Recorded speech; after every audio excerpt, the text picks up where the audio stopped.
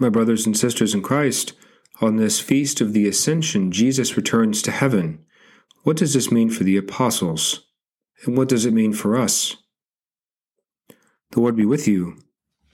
A reading from the Holy Gospel according to Mark. Jesus said to his disciples, "Go into the whole world and proclaim the gospel to every creature. Whoever believes and is baptized will be saved. Whoever does not believe will be condemned. These signs will accompany those who believe. In my name they will drive out demons. They will speak new languages. They will pick up serpents with their hands. And if they drink any deadly thing, it will not harm them. They will lay hands on the sick, and they will recover."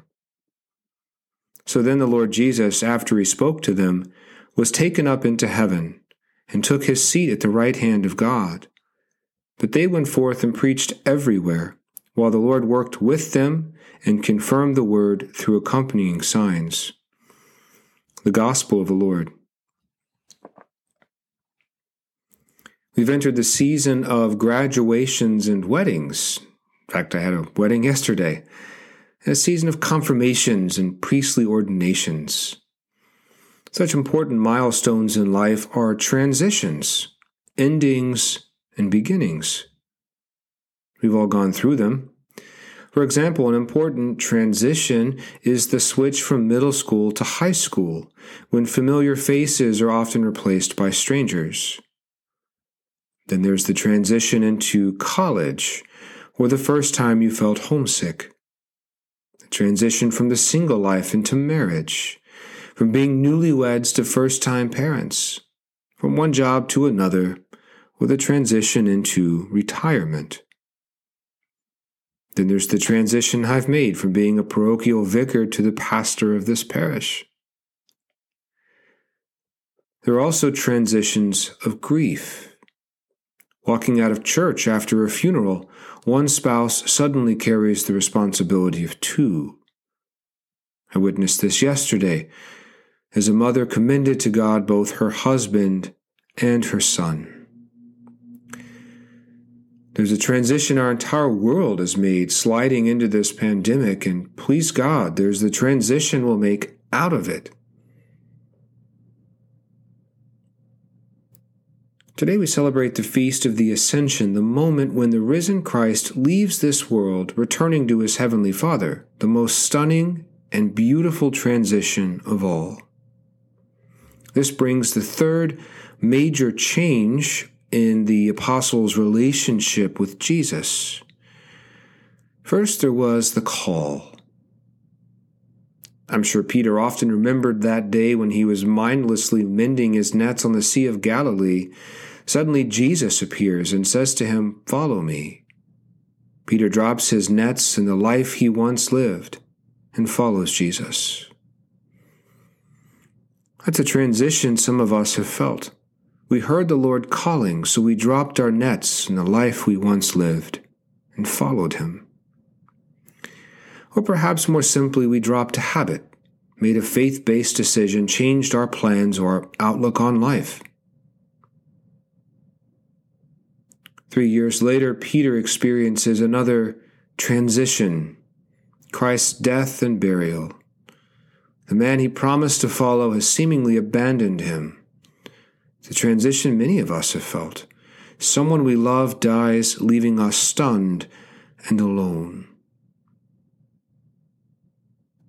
Then there's Christ's ascension.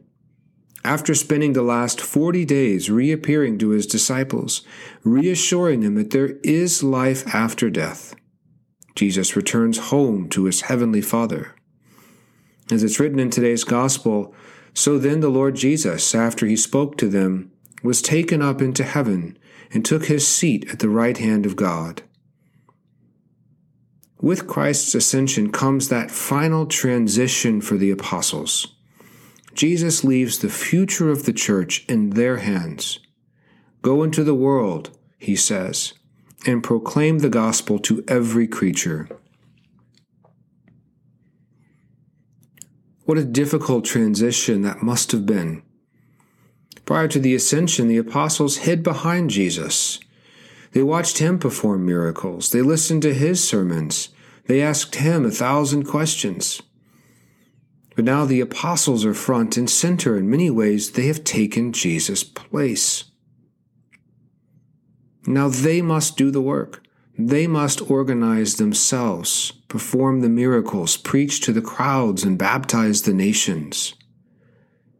It's a transition that happens in every generation.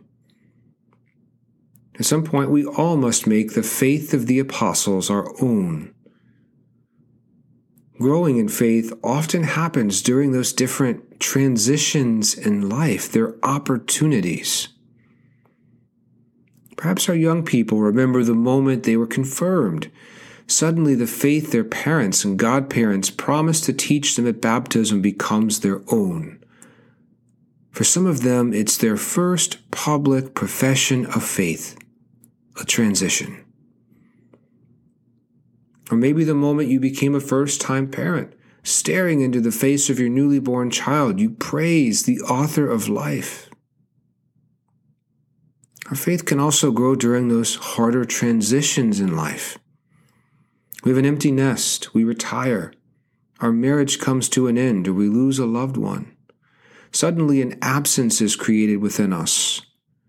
But that absence is an opportunity in the eyes of God.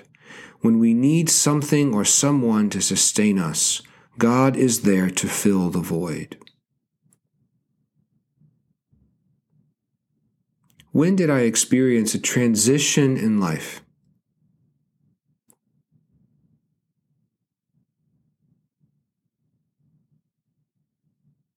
Did I feel my faith growing with me? Did I have an ascension moment?